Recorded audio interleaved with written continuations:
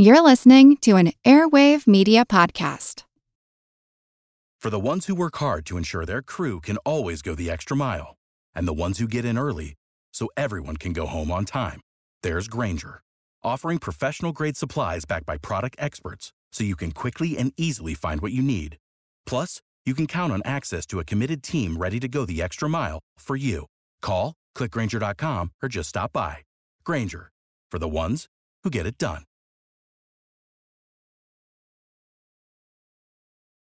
Want to learn how you can make smarter decisions with your money? Well, I've got the podcast for you. I'm Sean Piles, and I host NerdWallet's Smart Money Podcast. Our show features our team of nerds, personal finance experts in credit cards, banking, investing, and more. And they'll help you make the most of your money while cutting through the clutter and misinformation in today's world of personal finance. You'll get clarity on strategies to help you build your wealth, invest wisely, shop for financial products, and plan for major life events. Listen to NerdWallet's Smart Money Podcast wherever you get your podcasts.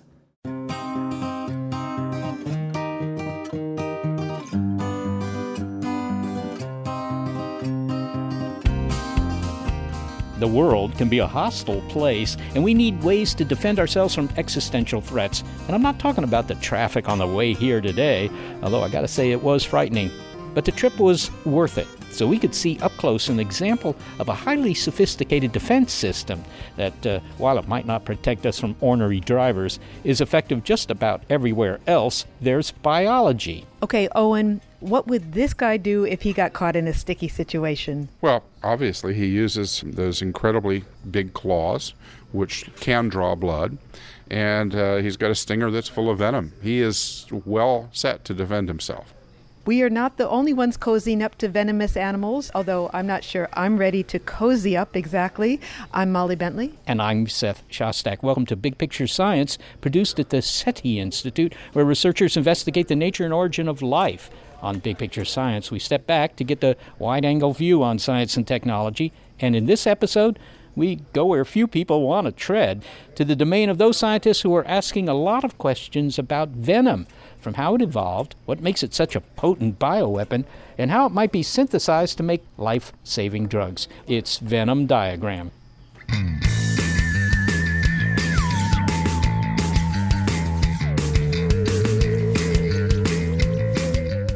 Hi, this is Owen Merricks. I co-own the East Bay Vivarium in Berkeley, California. And can you introduce this creature to us? This is an Asian forest scorpion. These are not naturally docile animals, but we have found that if we work with them and tame them, they turn out to be quite lovely creatures too. But he has his stinger sort of poised up there, facing forward. Facing you, I think. Yeah, well, I think it's you actually, Molly. But I mean, is that a sort of an offensive gesture? Hey, back off, man. No, that's resting position. That would be no different than him looking up at you, saying, "Well, he's got those teeth ready to go for me," just because you're smiling. Now, when you look at this creature here, this scorpion, describe what he or she looks like, because it's a remarkable ebony, a shiny ebony from head to toe, large, the size of your palm. To me, the two creatures on this planet I most respect in a kind of an engineering sense are scorpions and sharks. They are just beautifully, beautifully designed creatures. They are perfect animals. The scorpion is set up with the large claws, which, by the way, are not like your hands. They're actually the outer part of the scorpion's mouth, so that makes them like your lips. They sort of look like lobster claws. Well, everyone says that. Is that not right? That is absolutely correct. Same thing is true on lobsters. And they are relatives, not close relatives, but they are relatives. The color that you mentioned is fantastic. If you catch it in the right light, you'll notice that there's a greenish sheen to it. That color has a very specific name. It's called corbeau. Corbeau is a French word that also means raven. And scorpions and ravens are the two animals that have this unique green-black color. It's gorgeous. It's just stunningly beautiful. Okay, venomous usually means to stay away. Most people get that message. Owen Merricks is not one of those people. He's become friends with these animals, and so has this guy. My name is Justin Schmidt. I'm an entomologist at the Southwestern Biological Institute of the University of Arizona. Venom comes in many different packages. Sometimes it's long, serpentine, and scaly, like that guy over in that cage there. But sometimes that package is tinier and still packs a punch. Sometimes it's even airborne. Most of us know to get away from stinging insects. Somewhere inside of him, Justin Schmidt does too. Now, he swears that he doesn't encourage insects to sting him. It's a hazard of the job. Basically, I'm kind of a researcher, and what I was trying to understand is why they have these stings, what good they are for the insect. I'm trying to get myself into the head of the insect. And yet, at the very least, this guy's not getting the message that these irritable insects are trying to impart, namely, stay away, because Dr. Schmidt keeps coming back. He now has the dubious honor of having more than 80 different insects that have stung him. He's gotten the pointy end of the stinger so many times, he's actually developed an eponymous pain index with his colleagues. The Schmidt pain index runs from 1 to 4. 1 is the least painful. 4 is the thing most of us never want to experience. Okay, well, just to set this up, every index needs a kind of a calibration point. It's just a reference point that allows you to anchor the whole scale. It turns out that the most common stinging insect also delivers an average dose of pain. And that insect is the honeybee. Just about everybody as a kid has been running across the lawn and stepped on a clover with a honeybee, and they say, ow! They know what that is. So that's the 2. That's what we anchor it to. By contrast, the sting of a fire ant has a pain scale rating of 1. It's kind of like a static shock. You're walking across the carpet in the middle of the winter and touch a light switch and get this zap onto your finger. Now, taking the Schmidt pain index to its max, a 4, well, meet the tarantula hawk, which, despite its name, is not a bird. It's a very large wasp. And wherever you find tarantulas, you may find these guys. And if you want to know what its sting is like... Yeah, you don't want to know, actually, but it turns out the tarantula hawk wasp is this huge, beautiful, almost hummingbird-sized thing, iridescent blue, purple, and with orange wings. And that feels kind of, in the electrical analogy, like you're walking underneath a high-powered electric line, and the wind snaps it off, and you get 20,000 volts. It just lands on your shoulder, and wow! It just absolutely flattens you. And I tell people, lay down and scream, which, isn't the kind of thing you typically expect out of a stuffy old scientist. Why not? Feels good. By the time you're done screaming, it's pretty much the pain's gone. That's the good part of that sting. Okay, so it doesn't last for days at a time. I mean, it's a minute's experience kind of thing? Yeah, it's about 2 or 3 minutes, and it's kind of a disappointment, actually, because, you've gone through all this horrendous pain. It's just absolutely excruciating. And then you want to have some kind of badge of, honor and valor for, enduring this and surviving that. And you look at your finger or your arm, wherever you got stung, it's usually on a finger. You're trying to grab the thing, which is a bad idea. And you look at your finger and you'll see a little tiny speck of pepper that sized blood spot with an actual stinger went in you. And that's all you'll see. There'll be no white wheal or no red flare or no swelling or no itching, nothing to show your valor. Yeah, does it do this with the stinger the way honeybees do? Does it have a sharp thing at the back end? Yeah, it's at the very end. It's actually the egg-laying tube, the ovipositor, and it got modified so that rather than just laying eggs, it now secretes venom. And so it's this tube that is like a hypodermic needle that it jabs into you out the rear end of the wasp. And it's actually quite sharp and very stout. If you kind of imagine a tarantula is a pretty tough, rubbery thing. It's kind of like a tennis ball with 6 legs. You got to be able to poke through that with this stinger. So it's quite sharp and quite stout for getting in. And that means that it'll get through your nice, soft, ping-pong ball textured skin rather than, something really tough. You mentioned tarantulas. That is the intended prey of this stinging apparatus. Exactly. It's actually designed to paralyze them. And it's kind of an interesting story because it actually doesn't eat the tarantula itself. It just sips nectar from flowers as the adult. But it needs to have a protein diet for the young, so it catches the tarantula, paralyzes it, puts it in a cell, and then lays an egg on it. And the egg then turns into a young larva, which sips the blood and the fat and the reproductive system and, the digestive system, all these things that we don't need. Maybe we like them, but we don't really need them for life support. And then it goes on this gluttonous rampage in the last day and eats all of the nervous system, the brain, so to speak, and the heart and all. And then it sits back and gives a big burp, or so to speak, and pupates to become an adult. You've been stung, I've read, by 83 different insects. You must have a loving cup on the mantle there, if you have a mantle in Arizona. This isn't by accident. They weren't all accidental stings, were they? I mean, you're trying to learn something here by being stung. It's not to win awards. No, well, most of them actually were accidental.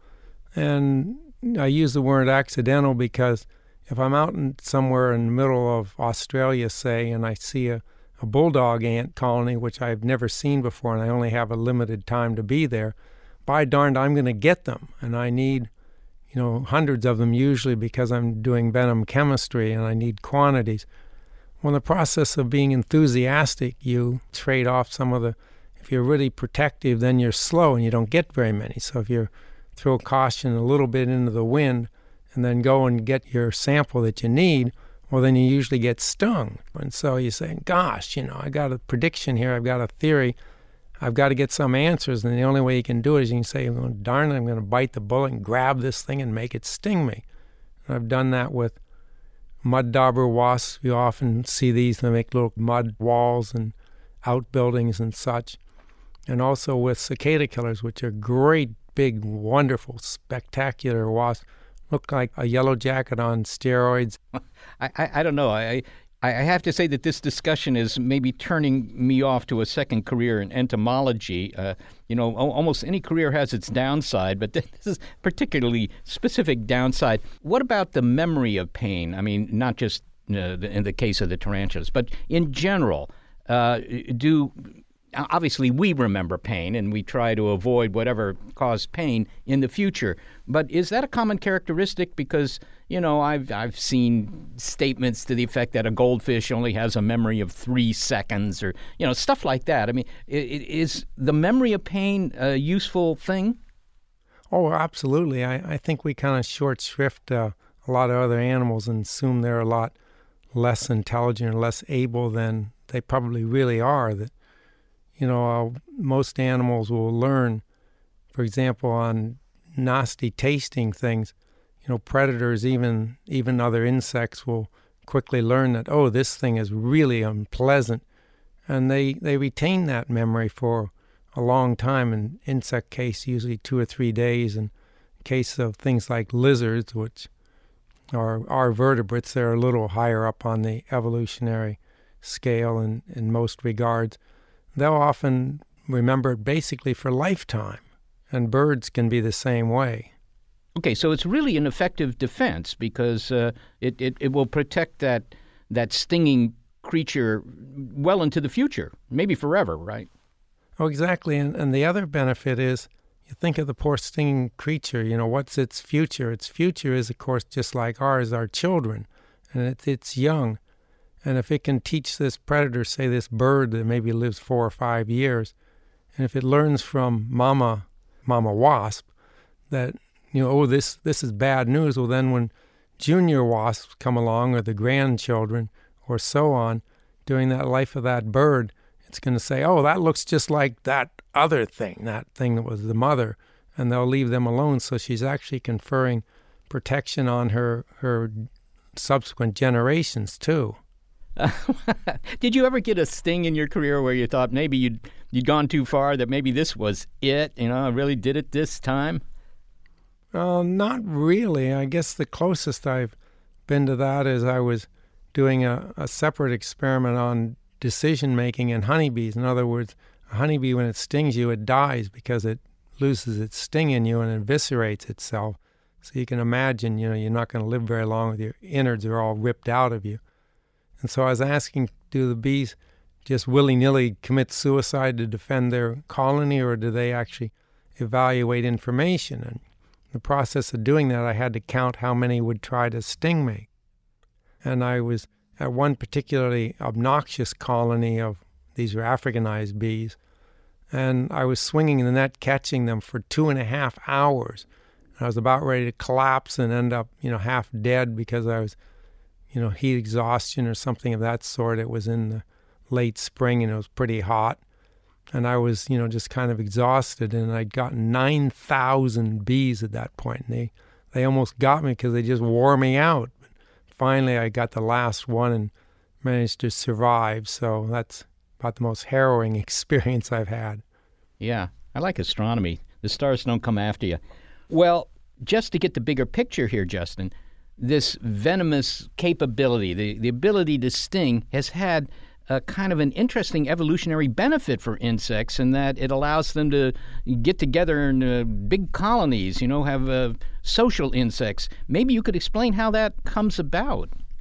Yeah, absolutely. One of the reasons I was studying these in the first place was I wanted to say, well, we've got social insects that have very large colonies, things like honeybees or yellow-jacket wasps or hornets or some big ant colonies. And we all know the theoretical advantages of that, and there's the mathematics of how they would get there genetically is pretty much worked out. And I was asking the question, well, how do they get there, when the rubber meets the road? How do they actually get there? And the problem they have is that if you imagine, say you're in a party and there's one peanut in a bowl across the room, you're not going to bother to waste your time going over to eat one peanut. But if there's a whole bowl of peanuts over there, then it's worth your effort to go to some, hassle and walk over and get them.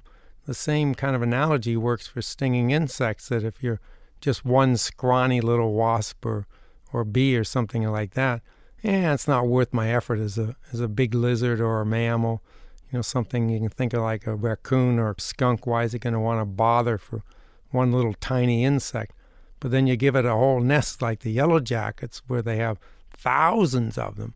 Oh boy, that's a real dinner. And so that's worth trying to overcome their defenses and eat them. And so what you're having is an arms race going on, a predator-prey arms race where the predator is trying to get a bigger and bigger meal, and the prey is trying to prevent being a bigger meal.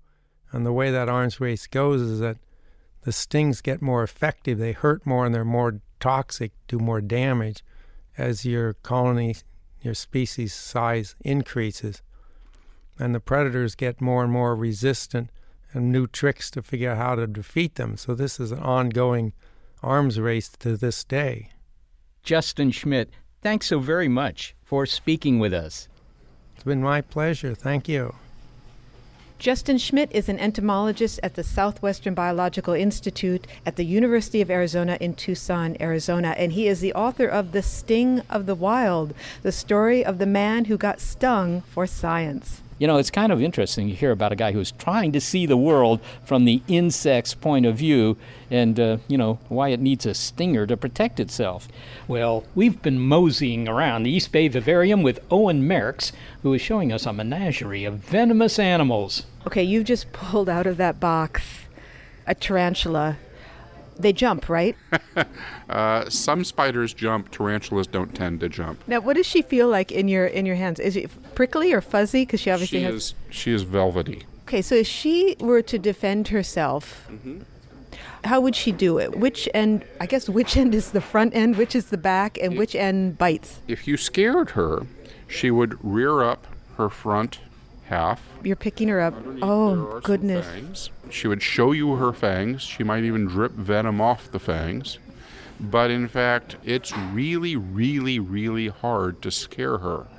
So she's just a very taciturn, sweet animal. Most tarantulas are. And, I've seen tarantulas come out of bananas at the supermarket occasionally. Oh, come on. You have not here? Yeah. Here, just down the street from where I live.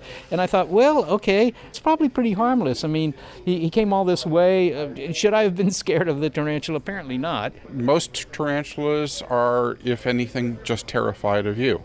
If you don't know what the species is and don't know what the temperament of that particular animal happens to be like, best to leave it alone.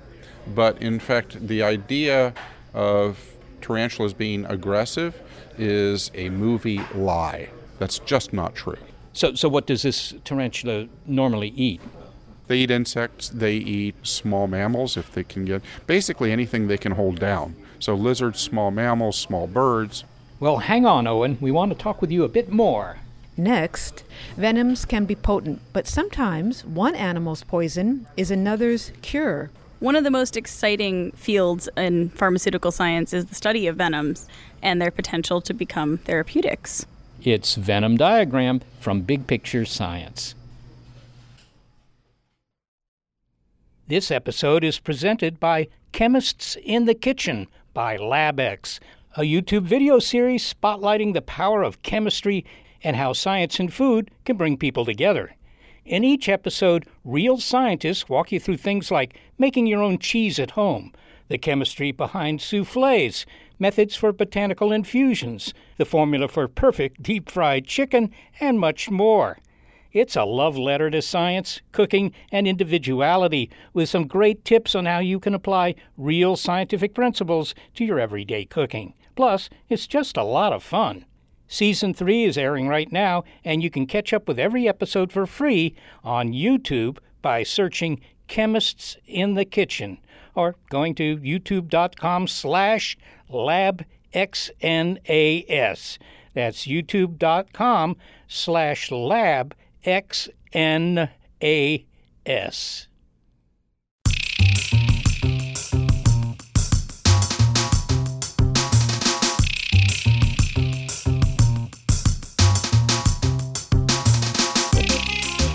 We're here at the East Bay Vivarium with co-owner Owen Merricks. Okay, Owen, maybe you could tell me what he is. Well, this is a beaded lizard. This is one of 2 venomous lizards in the world. It's the one which we work with here at the vivarium and breed. They're very lovely creatures. He's gorgeous. Now, should I stay away from... She is gorgeous. She is gorgeous. Now, should I stay away from her tongue? Her tongue is absolutely safe. Her mouth is not. They are venomous. They're one of 2 venomous lizards in the world, the other being the Gila monster, which is her more famous cousin. The first thing I would point out to you is venomous does not necessarily mean dangerous on 2 levels. First of all, most venomous animals are harmless to humans. Just because something has venom doesn't mean it's particularly strong or that it's going to use it. In the case of the beaded lizard, the venom is quite powerful. Not lethal, but powerful nonetheless. In the case of this particular one, the reason she's not dangerous is because she's absolutely tame and has no reason to bite me and won't do it. If she were to bite you, though, would you feel it? You'd feel something, even if it... I'd feel a lot. It would be really, really painful. I have been bitten by one once. It was just a glancing bite. Felt like my finger was on fire. Bled profusely and my finger swelled up and all the kind of things you would expect from any kind of mildly venomous bite. She's just lovely. Can you describe her? Beaded lizard is a very accurate name. Her scales are all rounded and quite protuberant, so she has the effect of being like a beaded purse. Can one of us touch her skin? Are you going to do it? Okay. Of course. Well, it's just as he describes. I mean, it's nice and bumpy, and it is like a beaded purse, except it's wiggling. How did you get into this, and what fuels your fascination with these animals? I have a natural inclination for animals in general and have since I was a baby. But I have always also had an interest in otherworldly things, unusual things, and I've always had a soft spot for the underdog. So reptiles and amphibians naturally drew me. The undersnake instead of the underdog. Oh, there you go. Venoms are potent biococktails. Honed over millions of years of evolution, they have behind them the ultimate R&D.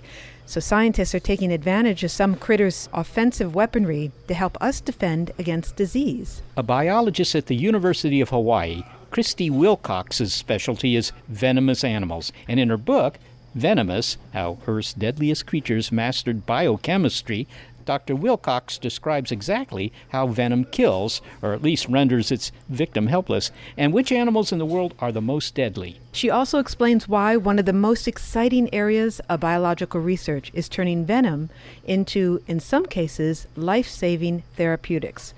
Well, we have to tell you, this is a story of snake oil, real snake oil that works. The first and sort of classic example is captopril, which those of you out there with hypertension might know as a common pharmaceutical. It's a blockbuster billion-dollar drug to treat high blood pressure, and it came from a viper in Brazil. And the reason that they discovered it is because the viper was known, when it bit people, to cause steep drops in blood pressure. And scientists were then able to figure out which component of the venom actually caused that drop in blood pressure. And then they were able to modulate it, put it in a pill, basically, and make it so that people can take it to lower their blood pressure safely. Well, I guess the vipers weren't really interested in lowering people's blood pressure, except insofar as that might get them a meal. What was their intention with this stuff? Right. So what the vipers are trying to do with the stuff is that if you have a sudden drop in blood pressure in, let's say, a much smaller mammal than us, that could cause it to not get enough blood to the brain and pass out, which is a really nice, easy way to capture a prey item. I see. Okay. So what we're doing is we're taking advantage of this critter's offensive weapons to use them to help us in the defense against hypertension. Yes, exactly. And that's true of a lot of venoms. The thing that's really special and interesting about venoms is that we know they have potent activities in our bodies. We know that they do things to us. And that's exactly what you're looking for with a pharmaceutical. You want something that modulates some system in your body that's going wrong. And so we can look at things like venoms and say, well, we know that this one drops blood pressure. Maybe there's a blood pressure medication in it. Or this one causes blood to stop clotting. Maybe there's an anticoagulant we can use for surgeries or for people who have clotting disorders. Really interesting. So what's your definition of a venom? I mean, you know, I had this naive view of fangs sticking out of a snake's mouth, but what is a venom if you have to define it? That's not actually that bad a definition, really. So the thing that sets venoms apart from poisons and other toxins is the route of delivery. So a venom is just any toxin or toxic cocktail that is actively introduced into your body, aka through some kind of wound.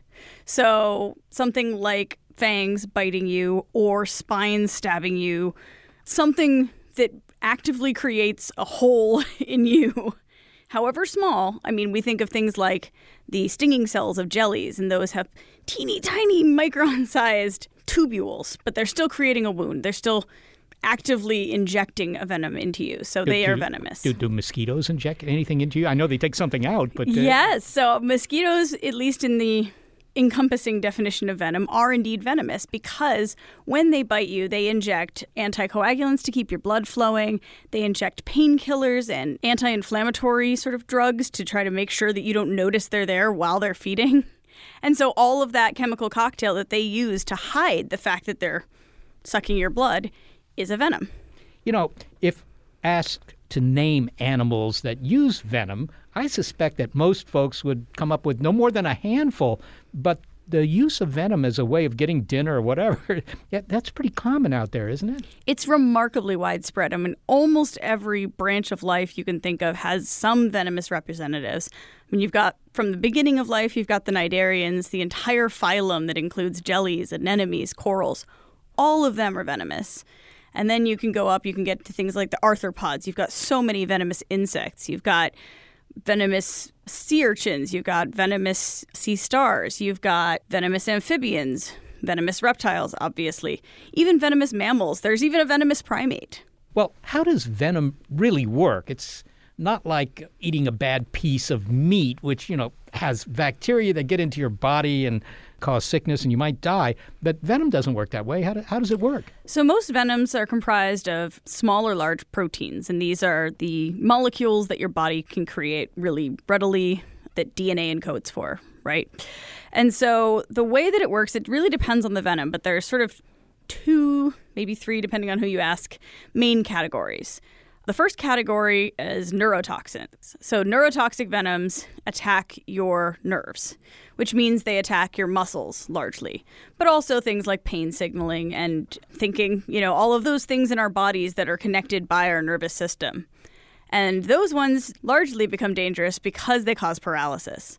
You have stop that breathing or something? You stop breathing, or your heart can even stop beating. So these are muscles that we need to survive. And so when we have a neurotoxic venom that causes paralysis, it can cause death very quickly. The other sort of category are hemotoxic venoms, and those are ones that are targeting our blood. So they do things like cause large drops or increases in blood pressure, modulate heart rate so that your heart beats really fast or really slow, things like that. Clotting as well. The whole clotting cascade is a major target of many venoms, either causing blood to clot too fast or causing it to never clot so that you just keep bleeding and bleeding and bleeding and bleeding. Wow. Well, I think everybody has seen the cowboys in the movies, being bit by rattlers. Is that a bad way to go? From what I know of rattlesnake venom, it's certainly not a way I'd like to go. Rattlesnake venom, as a viper venom, tends to be very hemotoxic and tends to be this sort of third category, which kind of falls under hemotoxic, which is cytotoxic, and it destroys tissue. So rattlesnakes can cause pretty nasty tissue damage, and you can die from things like failure of your kidneys because there's just so much crap getting into your blood from dying flesh, and that is not a pleasant way to die. How did venom evolve in the first place? I mean, these are pretty sophisticated compounds that make up a venom. You say the proteins and so forth and so on. I mean, can just hardly imagine here's some sort of critter that today is totally non-venomous and tomorrow is. How did that come about? Well, the sort of main driving mechanism by which venom evolves is gene duplication. So what happens is the animal's DNA replicating machinery makes a mistake and accidentally makes an extra copy of something. And if that gene happens to be something that, for example, let's say it's something that regulates their nerves, something that is a nervous system regulator, then as that animal continues to have babies and those babies continue to have babies, right, over time, that second copy, since it's not necessary for the function, the original function is still being maintained by that original gene. Since it's not necessary for function, it can accumulate mutations and change. And then sometimes, by chance, it happens to do something else or do something useful. So it's kind of like, maybe 2,000 years ago, people were using boiling oil in their kitchens to make French fries or whatever, and then they found that it was good for defense, too. I don't know. It was just sort of an ancillary use for something that was made accidentally. Right. So the idea that having an extra copy of a gene allows them to use it in a new way and use that protein or that protein family in a new way. And so if something were already in your saliva, right, and it's a digestive enzyme or something, and then you get an extra copy of it, so then you have this extra stuff in your saliva, and it changes just enough that it happens to cause a drop in blood pressure or do something useful. That animal then has a better odds of catching prey, and he survives a little better than the other guys in his species, and so his genes get passed on to more of the offspring and more and more and more in each generation, and suddenly you have an entire lineage that has this new enzyme in it. I was surprised to read that snails are of interest to someone like you. Which snails are toxic? I assume they produce a slow-acting poison, but maybe that's just to make a joke. I don't know. So there are venomous snails. There's quite a few of them. The most dangerous group of them are what we call cone snails, and they're called that because they have a cone-like shape. And these animals can range in being sort of mild to painful to deadly in 5 minutes or less. The big one, Conus geographus, which is the geographer's cone, can kill a person very quickly if their venom gets injected into you. What are they going after? I mean, what do snails need venom for? So these snails are, the most dangerous ones to us anyway, are the ones that are fish hunters. And so they are killing these very fast-moving prey. And the reason they're dangerous to us is that they, of course, largely kill by paralysis. So again, you have the problem of neurotoxins getting into your system and stopping you from breathing a little too quickly. Oh, okay, I'll keep that in mind. Venom can obviously be offensive in every sense, but it's also, capable of defense. You've mentioned that. Offensive is fast and fatal, but defensive can be, slow and non-fatal, just serves as a warning, right? I mean, it's just to get you out of their territory. Yeah, so defensive venoms, the main sort of convergent trait is that they induce agony.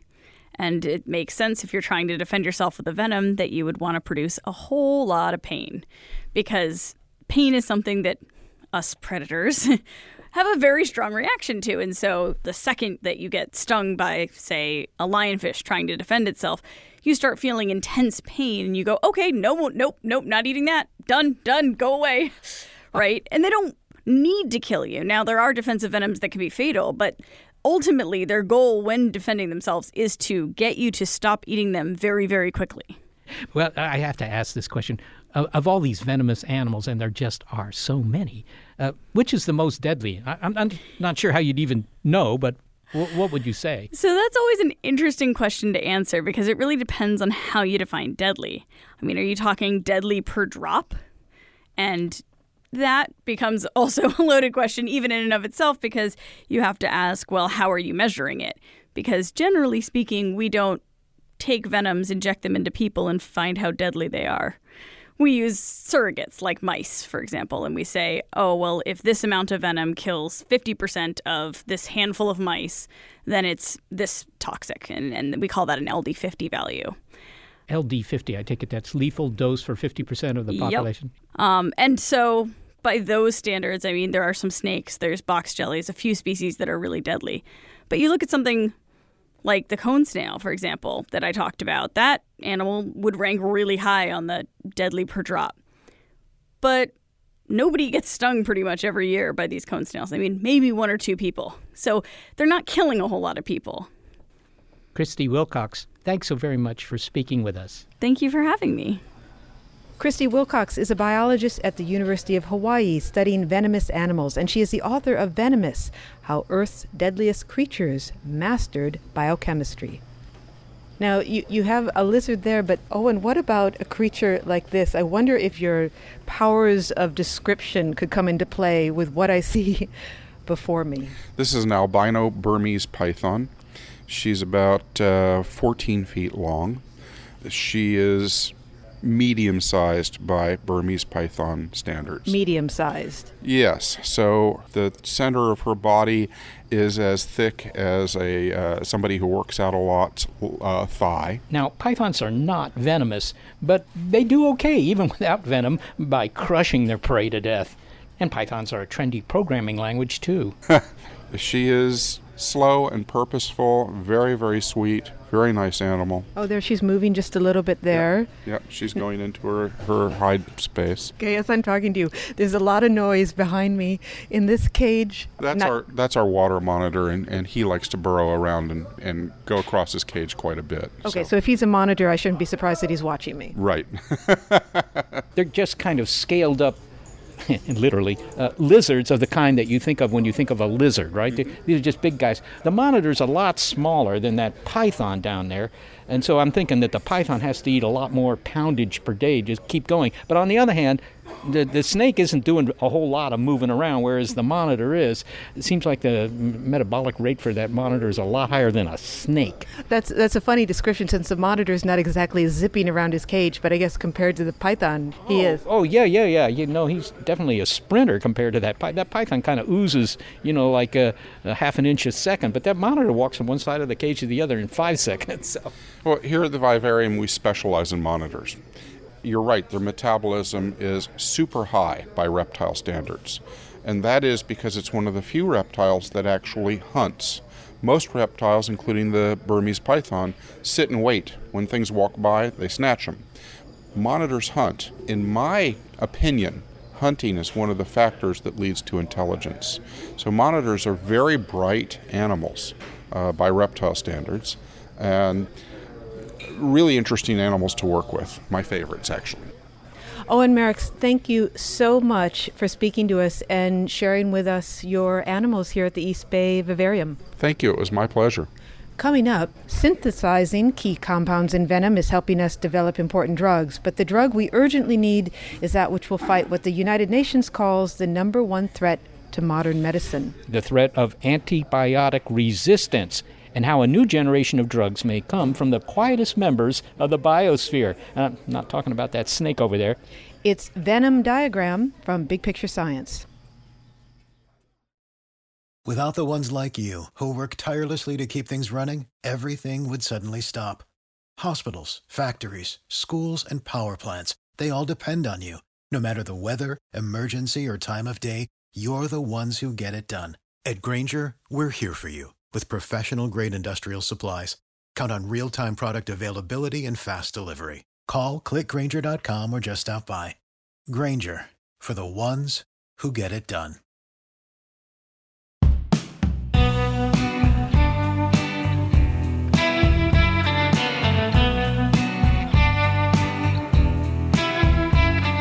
Well, we heard how venom, like that in that beautiful lizard over there evolved and what effective weaponry it really is, and that there may be a whole zoo of medicines that could come from the animal world. But there's one basic category of drugs that we cannot do without, but which is becoming frighteningly non-effective. Antibiotics are no longer the sure shot that they once were in fighting bacterial infection. We heard earlier in the show about the ongoing arms race between predators and prey in the evolution of venom. In a Venom diagram, the venom is a subset of toxins. All venom is a toxin, but not all toxins are venoms. Bacteria can produce lethal toxins, and their ability to evolve to resist antibiotics has created another evolutionary arms race, one that's unfolding in real time. In a recent meeting of the United Nations in New York City, its first General Assembly meeting on drug-resistant bacteria, the UN Secretary General Ban Ki-moon said that the antimicrobial resistance is a fundamental threat to global health and safety. So scientists are searching for new sources of antibiotics, and one important source may come from the quietest members of our biosphere, members that don't hiss, sting, or snap. Let's go look for some green stuff here, besides the green sheen of some of these reptiles. Here's some greenery, some plants. Remember, our first antibiotic, penicillin, well, that was found in a petri dish of bacteria-killing bread mold by Alexander Fleming quite a while ago. Cassandra Quave is looking for new antibiotics in plants. She's an ethnobotanist and assistant professor of dermatology at Emory University in Atlanta. So plants are a great source of potential medicines because they can't get up and move away from harm. So they rely on this very complex chemical language and a complex chemical arsenal to both defend themselves against threats in their environment or to attract pollinators. So because plants have to stay in one place, they can't swim or fly or run away, they need a defense system that is particularly potent or exacting. Yes. Well, let's take a case in point, one of the plants that you are looking at, and you've looked at many, the Italian blackberry. Now, when I hear this, I'm thinking pies, marmalade. I'm not thinking of the chemistry that might be useful in healing certain ailments. So tell us why the Italian blackberry is potentially a good source for drugs. So as an ethnobotanist, part of my job involves interviewing people about their medical traditions.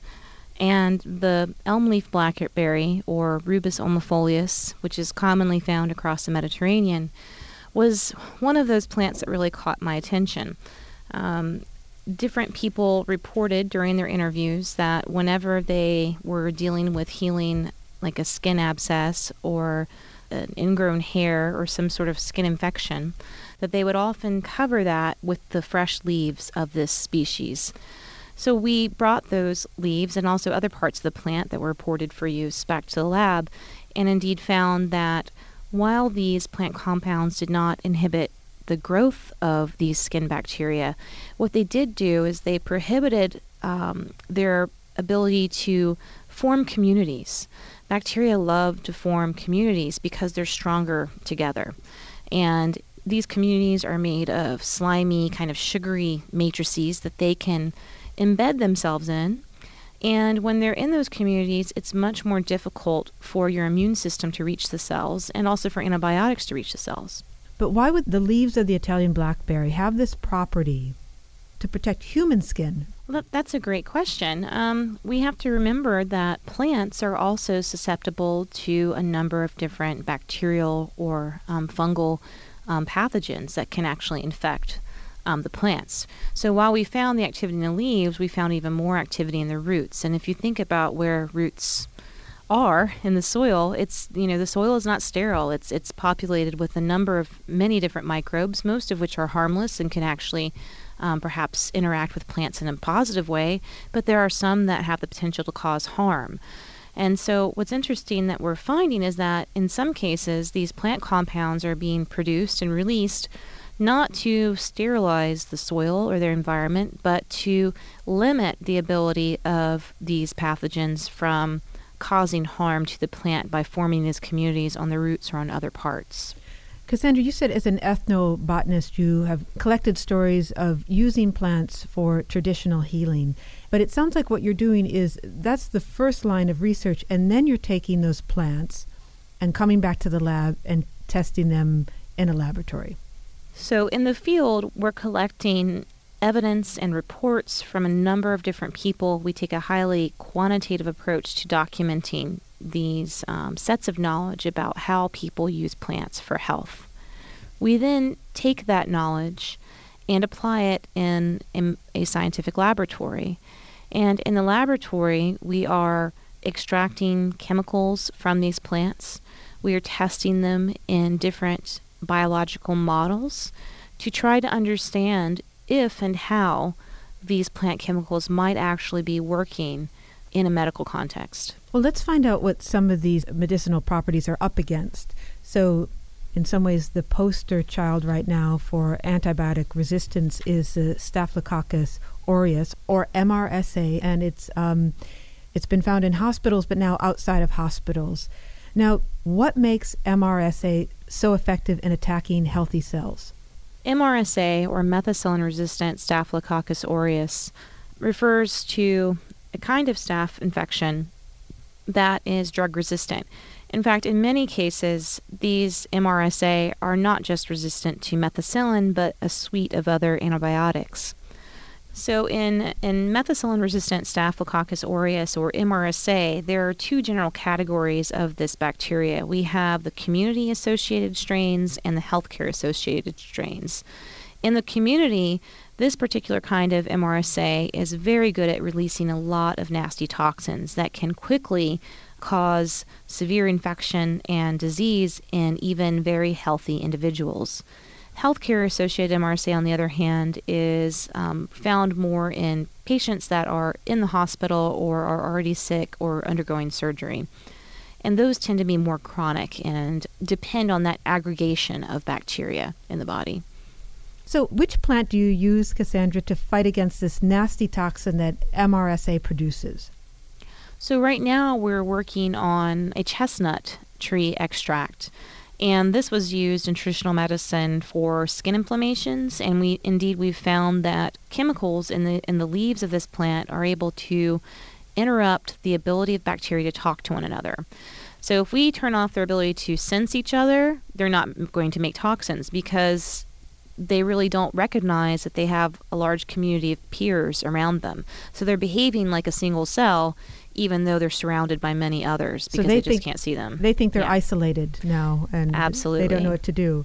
Well, you have a personal motivation in fighting this nasty bacteria, MRSA. You first encountered it, I believe, when you were quite young. What happened?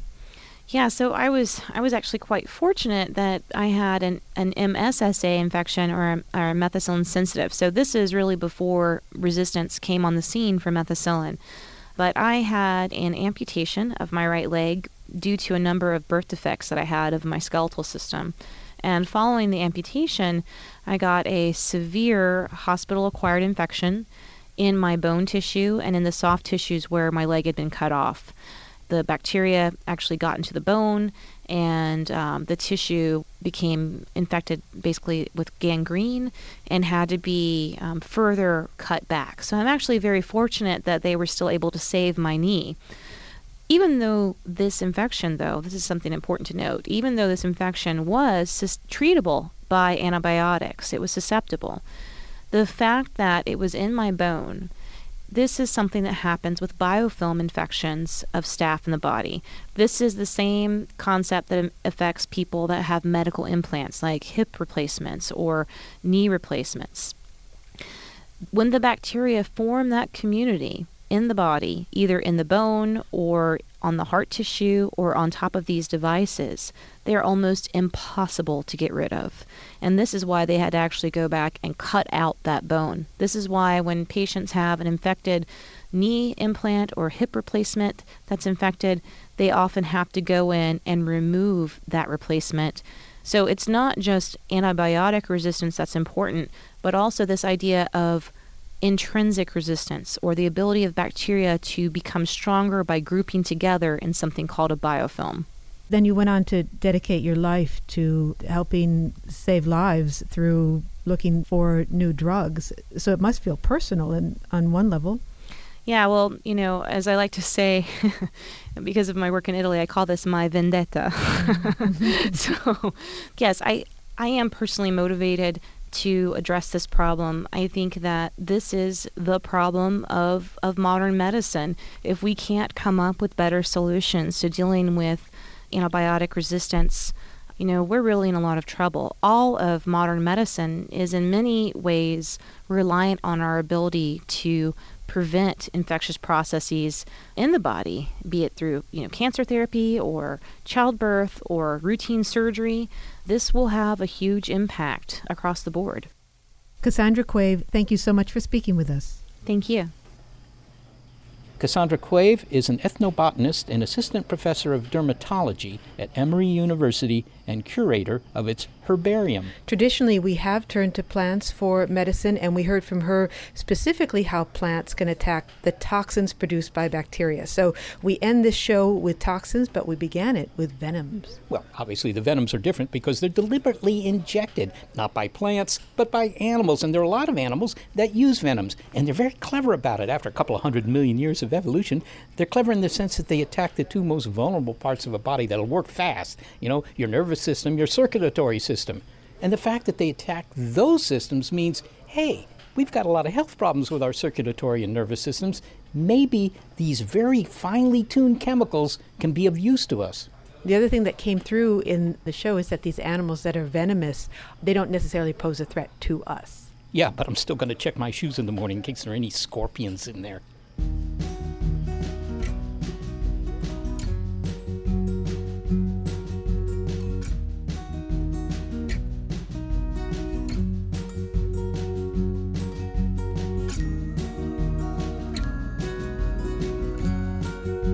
We want to thank Owen Merrickx and all his scaly friends here at the East Bay Vivarium in Berkeley, California. We also want to thank the Scale-less duo who help us produce this show, Gary Niederhoff and Barbara Vance. Thanks to financial support from Rena Shulsky-David and Sammy David, and to the William K. Bowes Jr. Foundation. Big Picture Science is produced at the SETI Institute, a nonprofit scientific and education organization whose scientists study the origin and nature of life, and home to the Carl Sagan Center, a multidisciplinary research institution. And a big thanks also to our listeners. Your ears have been attuned to the episode Venom Diagram. I'm Molly Bentley. I'm Seth Shostak. And if you'd like to hear more Big Picture Science, well, you'll find lots of episodes in our archive at bigpicturescience.org. And if you're a podcast listener but prefer listening to over-the-air radio because the ether just knocks you out, check out the listing on our website of radio stations that carry the program. And if your local station is not on that list, well, consider letting them know you like the show. And if you listen to our show via iTunes, we invite you to leave a review on our iTunes page. To reach us directly with your comments, throw in some faint praise, that always helps, then email it all to bigpicturescience@seti.org.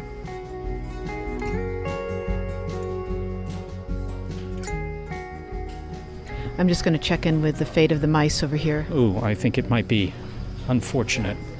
No sign of the mouse. Unless he's that bump in the middle of that python. Yeah, there could be that bulge there. Then again, it could be just middle age spread.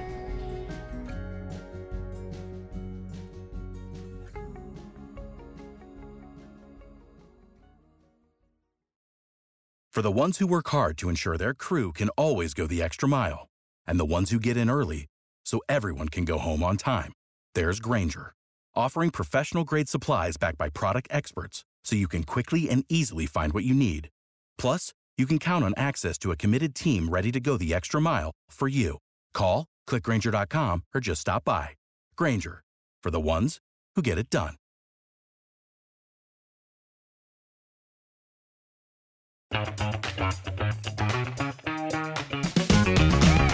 Hey there, I'm Dylan Lewis, one of the hosts of Motley Fool Money. Each weekday on Motley Fool Money, we talk through the business news you need to know and the stories moving stocks on Wall Street. On weekends, we dive into the industries shaping tomorrow and host the experts, authors, and executives that understand them. Tune in for insights, a long-term perspective on investing, and of course, stock ideas. Plenty of them. To quote a listener, it pays to listen. Check us out and subscribe wherever you listen to podcasts.